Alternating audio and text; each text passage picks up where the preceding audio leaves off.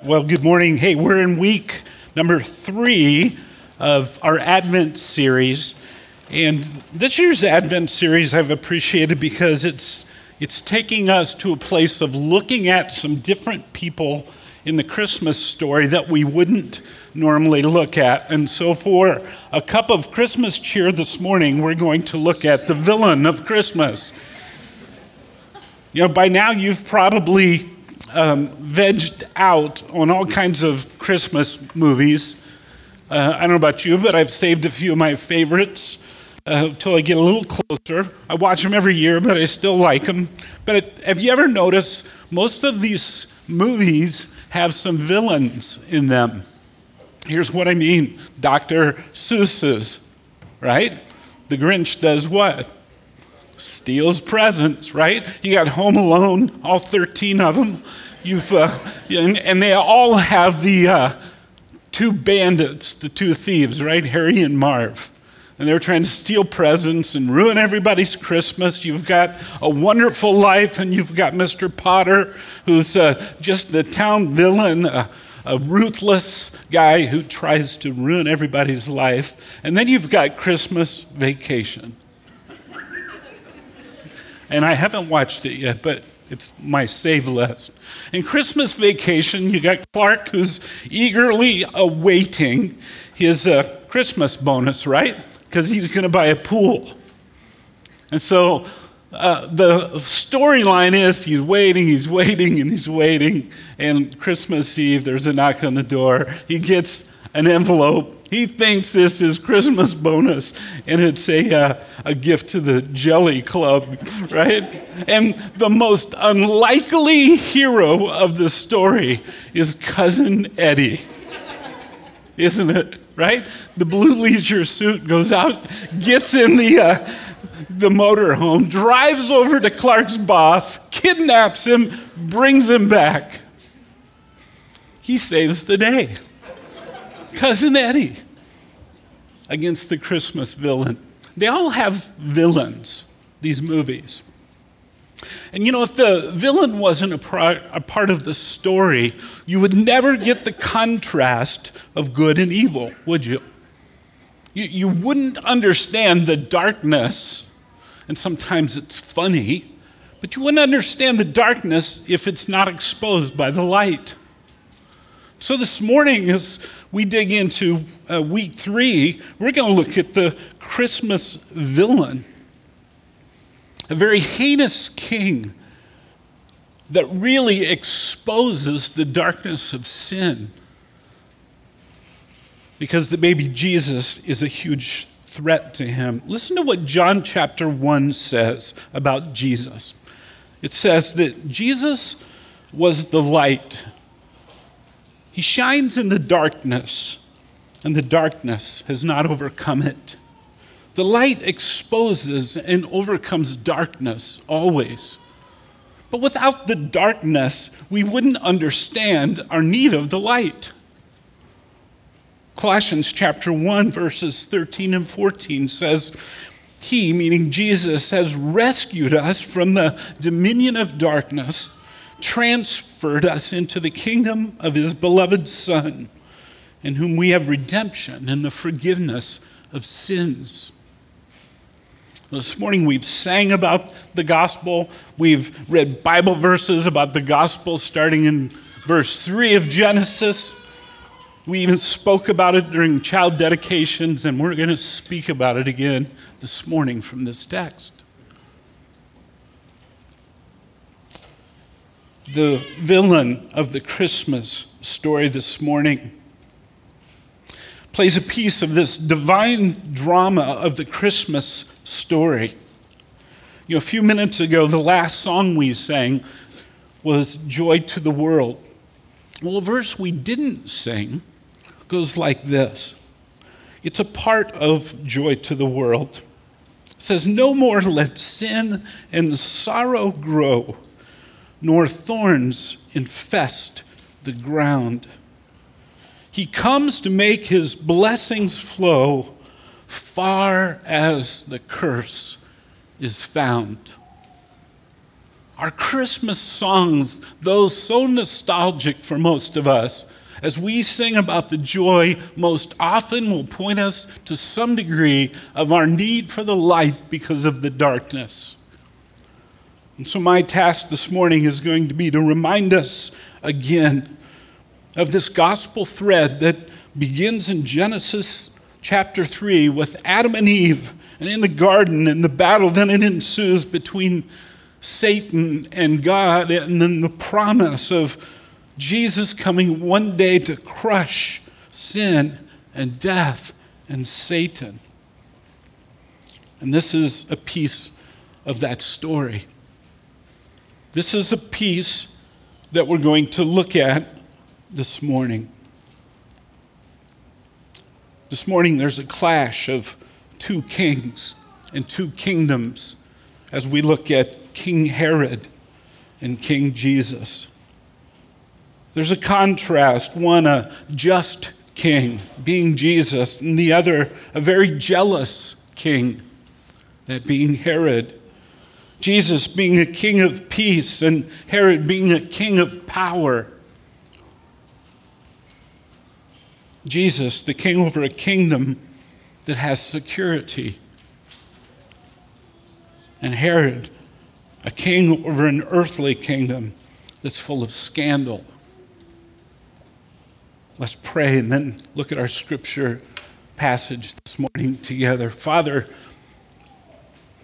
help us as we open your word to recognize this common theme and thread that begins at the beginning of your word in Genesis that now points to the coming of Christ, the glorious, majestic, all-knowing, all-powerful King that comes as a baby, but yet rules the world in truth and grace.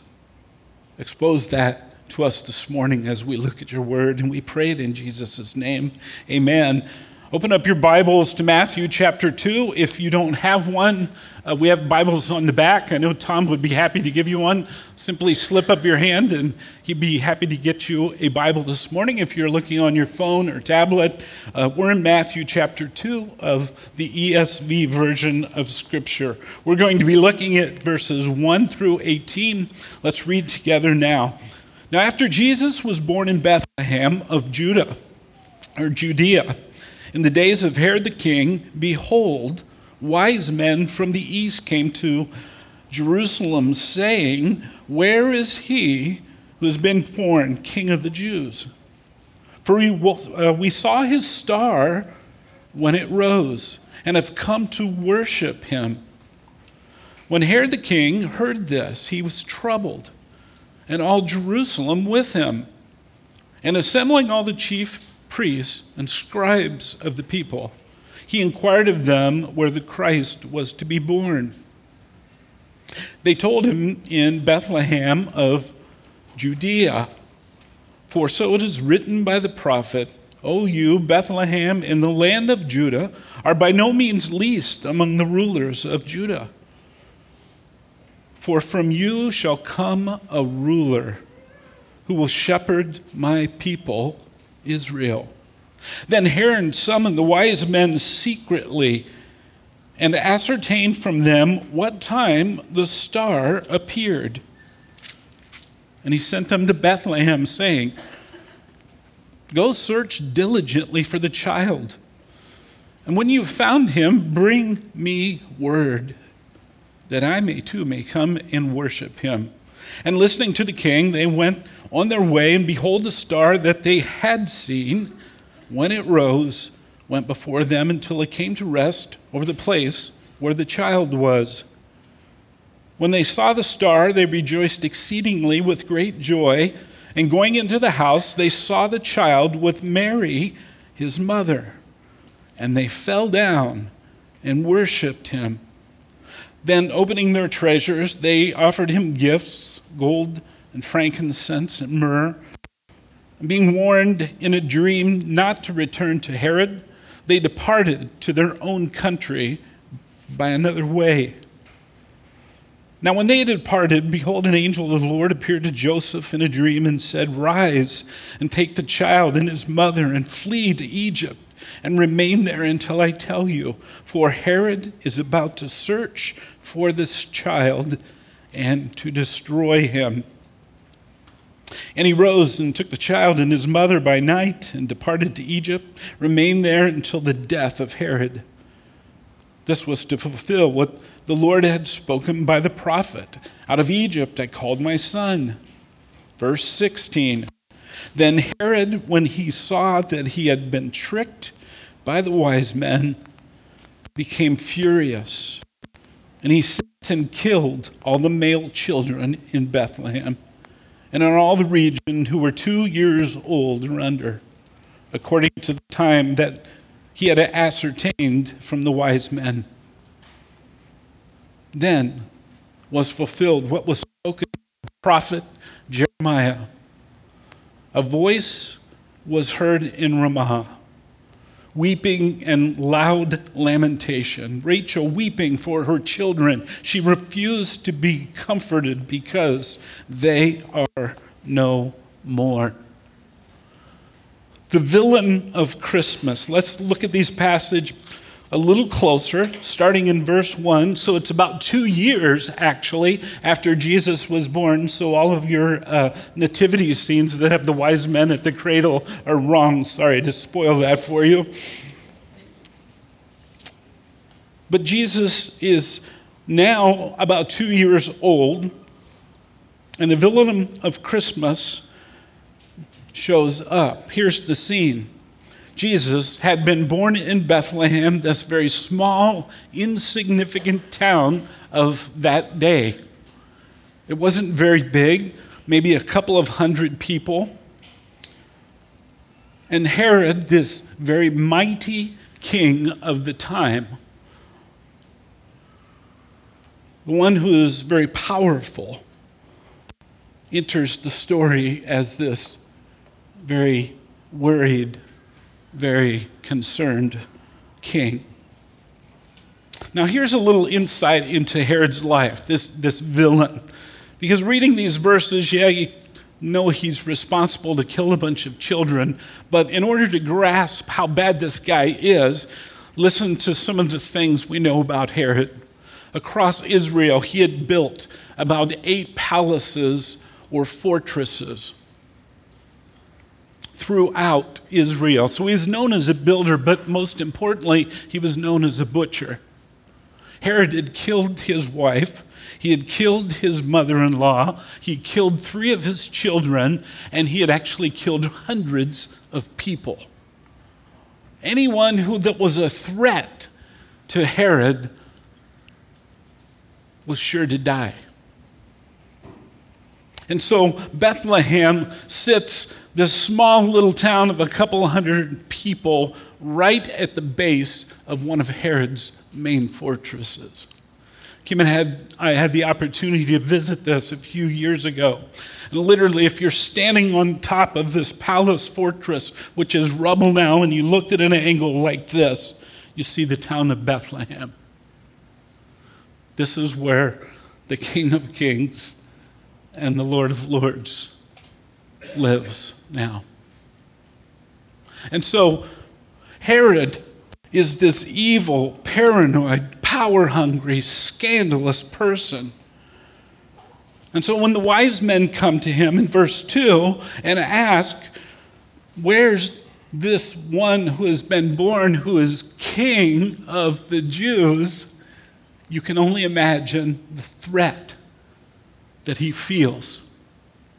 Again, anyone who gets in his way, anyone who decides they will come against this king and remove him from any kind of power is surely to die. And they proclaim him King of Jews. Verse 3, so when he hears this, the text says he was troubled. Now, in our modern day English, that doesn't have the significant impact of the word in the actual language. This word means he was so angry he physically trembled and shook. He wasn't a little worried. So when the wise men come and they speak to him, he's very disturbed. He's shaking violently because there's a threat to his throne. And now he becomes consumed with dealing with this threat. And there's an interesting piece that I noticed as I read this. Look at verse 3 again. It's not only Herod who is troubled. It says all of Jerusalem is troubled. So it's just not him. You've got the whole town, this very famous town in biblical history, and at that time, upset with the birth of Christ. And now we see not only the town and Herod, but we have the religious leaders enter the scene of this divine drama. Herod brings them into the picture because he wants to inquire about where this king is supposed to be born. You know, it's interesting that you've got the most powerful, mighty king that was feared by all people of the time, worried about a baby, the most helpless person at the time. And yet, Herod, the villain, is so consumed, so upset, and the people of the town, that he goes to unbelievable lengths to carry out this evil plan. Well, how is that? Well, it's kind of like that for us whenever Jesus enters the scene and demands of us. It confronts us in our kingdom, doesn't it? What we think we're in charge of, what we think we're in control of. And just like any king, King Jesus will demand loyalty. He'll demand people to bow. He'll demand obedience. And that brings a conflict. So verses 4 through 6, Herod now is getting a little better picture on where things are, where Jesus, the king that has been born, has taken place. And the thing I notice about these verses is as he calls the religious leaders of the time together, they quote exactly from Scripture where Jesus is to be born. But they, as well as all Jerusalem, are part of the uproar. But notice this, they have no interest in searching for what they proclaim. Like, where's Jesus to be born? It's Bethlehem. We're sure of it. It says in Scripture. So you probably can find him there. But is that astounding? It makes no difference to them at all. So you've got Herod who knows, you've got the religious leaders that know, and it's kind of not a big deal to them. Verses 7 and 8, so Herod now jumps into this deception mode, and it's like, hey fellas, what time did the star appear? He's getting a few more details, maybe to check out this story for himself. And what about this star? What it looked like, we don't know, and that's not the point of this morning's message. All we know is that everybody could see it. People from far away could see it. It pointed to Jesus, okay? And so Herod, trying to be clever, says, go check it out and let me know what you find, because I want to worship Jesus. You see the villain's deception taking place? Here's the most powerful guy around. If he really wanted to worship, why didn't he go himself? Or why didn't he send an army? No, he sends the Magi and asks them to come back with a report. Verse 9, there's a second appearing of the star. The star appears again and points to where Jesus is. Bethlehem, 6 miles outside of Jerusalem. And here's the place where the light that dispels the darkness is shining. And think about this after I've described to you the scene of Bethlehem and Herod's palace. It doesn't shine on the most powerful person's location. I mean, it's probably no more than a mile or two. And yet, the light that dispels the darkness, the star, points away from this powerful king's palace. And so Jesus is born literally in the shadow of Herod's fortress, in the backyard of the most powerful and brutal king of the time. Yet, as we see even that night, that day, the star outshines the darkness. Verses 10 and 11, the Magi show up, they worship and bow down. God tells them not to go back to Herod because there's a plan by Herod to kill Jesus. And so God now speaks in verses 13 through 15 to Joseph, tells him to go about 90 miles south to Egypt because Herod was going to try and kill the baby. And so they leave. And now we begin to see Herod's frustration even increase because God has squelched and squashed his evil plan. Isn't it interesting how often villains think they can outmaneuver God? Isn't it interesting how often we think we can outmaneuver God? There's this sense in which we think we have some kind of power to do what we want and the way we want, as if God would never intervene and take care of things the way he wants. Throughout this scripture passage, there are at least 4 times the Old Testament is referred to, giving us proof that Jesus is the Christ. And so verses 16 through 18, you see the brutality of sin and Herod on full display. So angry, he sends his own militia to go kill young children. History reports that Herod, as he became old and began to lose his kingdom, his anger and his pride due to his sin only increases and gets worse. The man who thought he could stop Christmas, powerless, unable to do anything to keep his kingdom from being taken only. If you go to that location today, they're nothing but ruins of Herod's palace. I mean, rubble. It's for miles around, you can see this big structure sitting on top of a peak. And you get there and there's nothing but rubble. But the king that we're going to talk about now, his king and his kingdom, Jesus, is still intact today. The kingdom of Christ is still as strong and as intact as it ever was. The King of Kings and the Lord of Lords is alive, and his kingdom can never be taken and can never be shaken.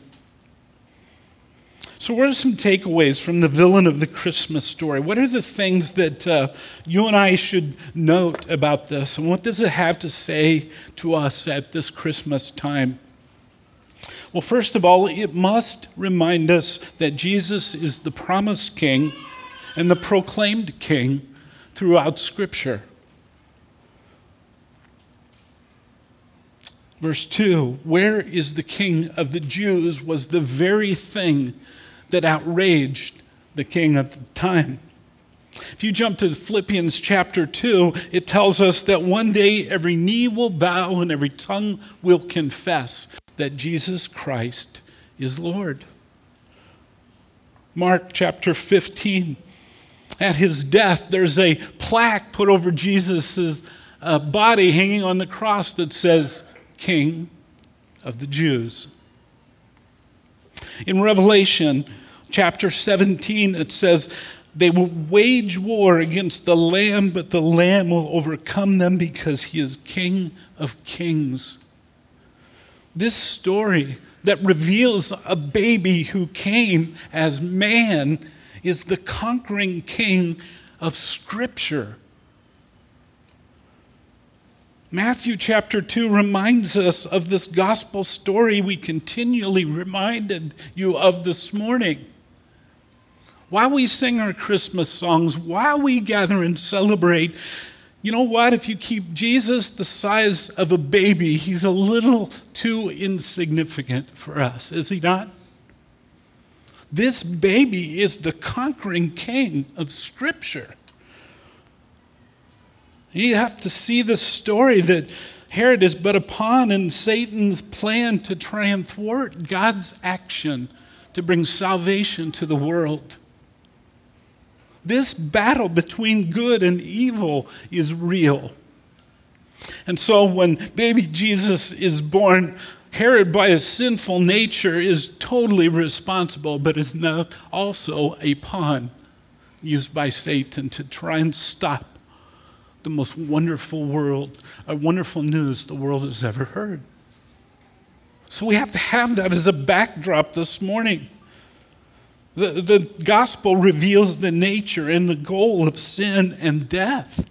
And that's destruction and lying and pain and corruption and defeat. And we see that in this passage, do we not? The gospel reveals that. That's the darkness, but the good news overcomes and dispels the darkness. So we have to remember that King Jesus came to defeat man's true enemy.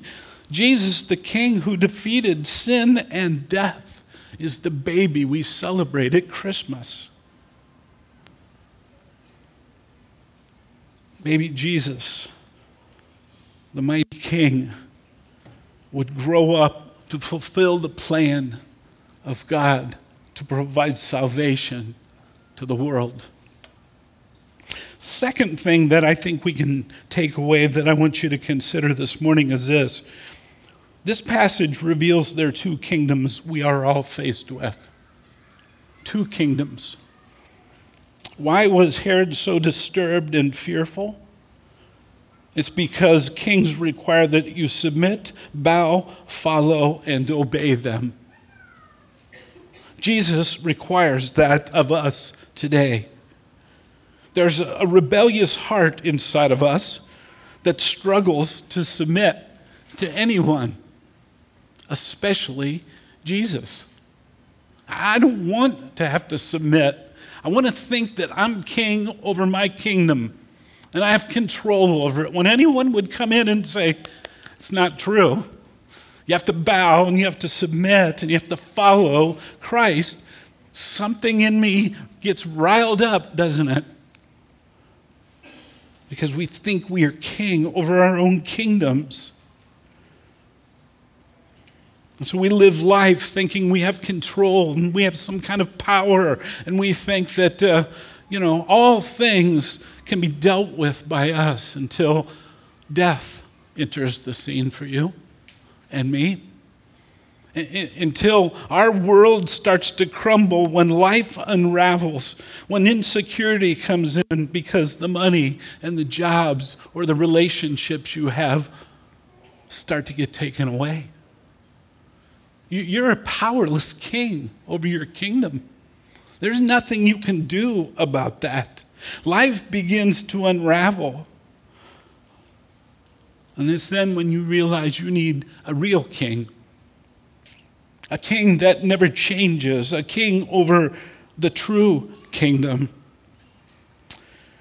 I want you to think with me for a minute about the kingdom we try to develop for ourselves. It's masked many times, but the kingdoms we try to create are full of insecurity. They lead us to think that we can control things. And so we're fearful of what might not happen or what will happen. And so there's always a turmoil when you think your kingdom is at risk. Well, your kingdom that you can create is full of jealousy because you want to be secure by the things that you possess or the power you think you have. It requires you to be suspicious of everything and everyone. It's also a kingdom that pursues prestige and position that gives you no rest. You have to work to keep or earn a position or prestige or power in your kingdom. And so you tirelessly work to maintain a place of influence and respect. This kingdom that we think we're in charge of is full of self-righteousness. You must do more and more to please God, and there's no security because you never know if you've done enough. And it's full of lies. Lies that we believe, like, don't worry about tomorrow, everything will be okay. I won't die, I'm a healthy person. I had a nice house, I've got good friends, I've got a good job. It's all good and I can maintain it all. That's the kingdom we think we're in charge over. There's no rest, there's no peace, there's no Christmas songs going to be sang about that kind of a kingdom. But Jesus is a different king and his kingdom is different. The interesting thing about Jesus is he came not in the way he should have come as a king. Kings come with massive palaces with servants and people bowing down and worshiping, and we find Jesus, the king, lowly.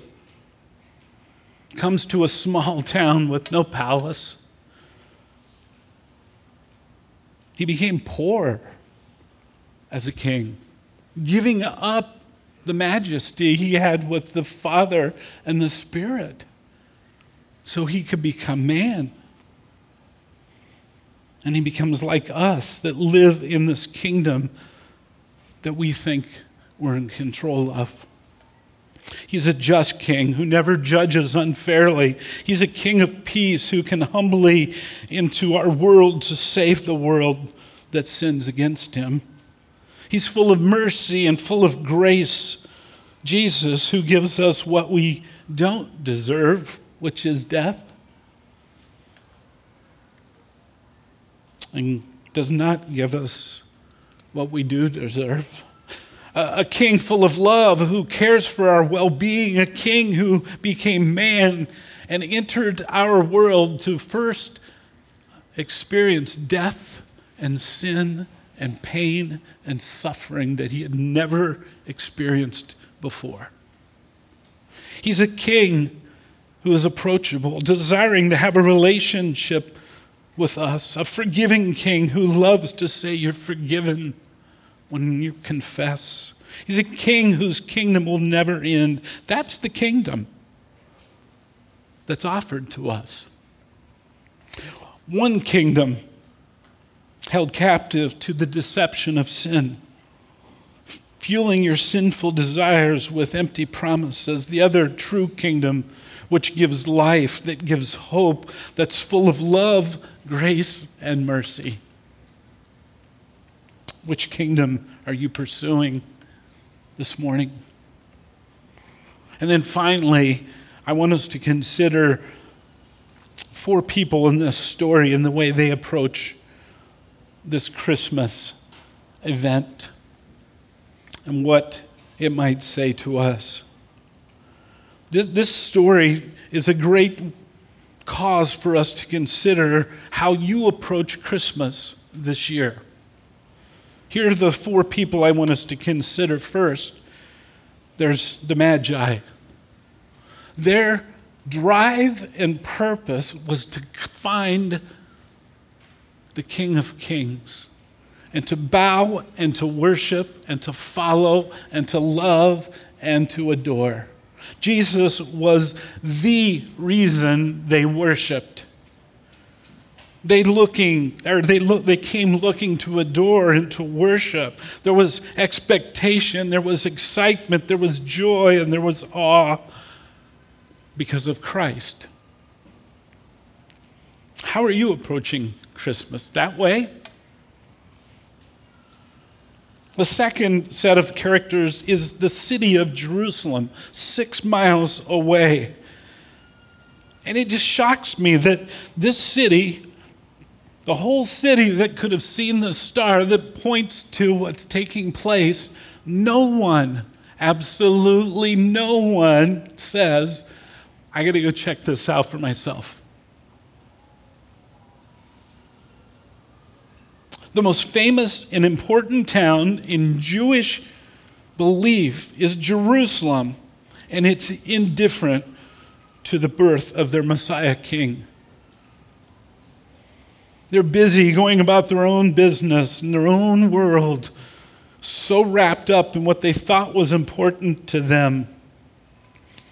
And friends, if we're not careful, that can easily happen to us, can we not?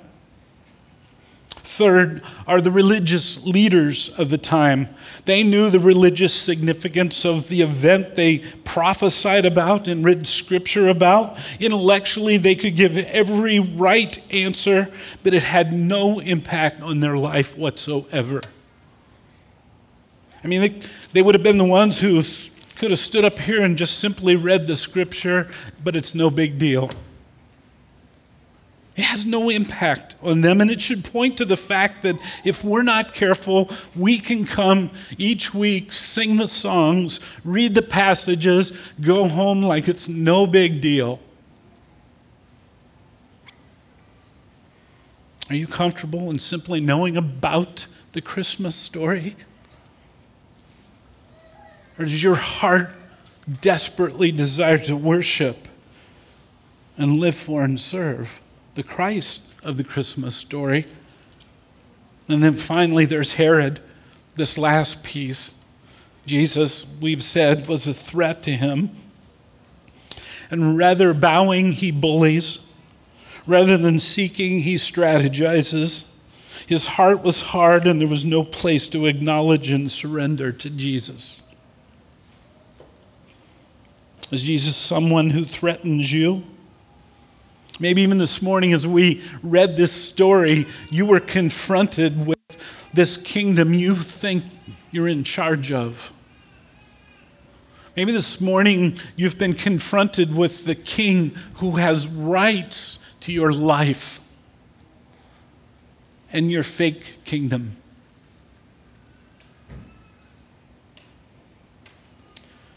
Are you battling Jesus, or are you bowing to Jesus? This Christmas, that's something I'd ask you to ponder. Are you battling Jesus, or are you bowing to Jesus? So the Christmas villain this morning reveals the good news. Because, my friends, if Christ had not been born, you and I would be subject to multiple kingdoms who come in waves like King Herod. And we would know nothing but brutality. We would have no hope. We would simply be stuck in a world with no light. But that's not the gospel. Christ came. We know it. Our scriptures point to it. Christ came. He lived. He grew up from being a baby and lived on this earth for the express purpose to die as the king who would give his life, that anyone who would believe would have eternal life and be a part of that kingdom. A kingdom full of peace and rest and goodness. Let us not fall for the lie of the kingdom we think we're in charge of, but pursue the Christ of Christmas. Let's pray. Thank you this morning for this truth, for this story. Lord, there's some shocking things as we've read. There's death, but in that midst, there is great hope. There's the great promise that Scripture spoke of that we read, proving that you are the Christ. We didn't dig into that too deeply. But, oh Lord, would you, during this Christmas season, impress on our hearts and confront us with the two kingdoms and ask us, which are we pursuing? And then cause us to consider which of the four characters in this passage most relate to us and the way we approach Christmas this year. Will we bow or will we battle Jesus? I pray in Jesus' name, amen.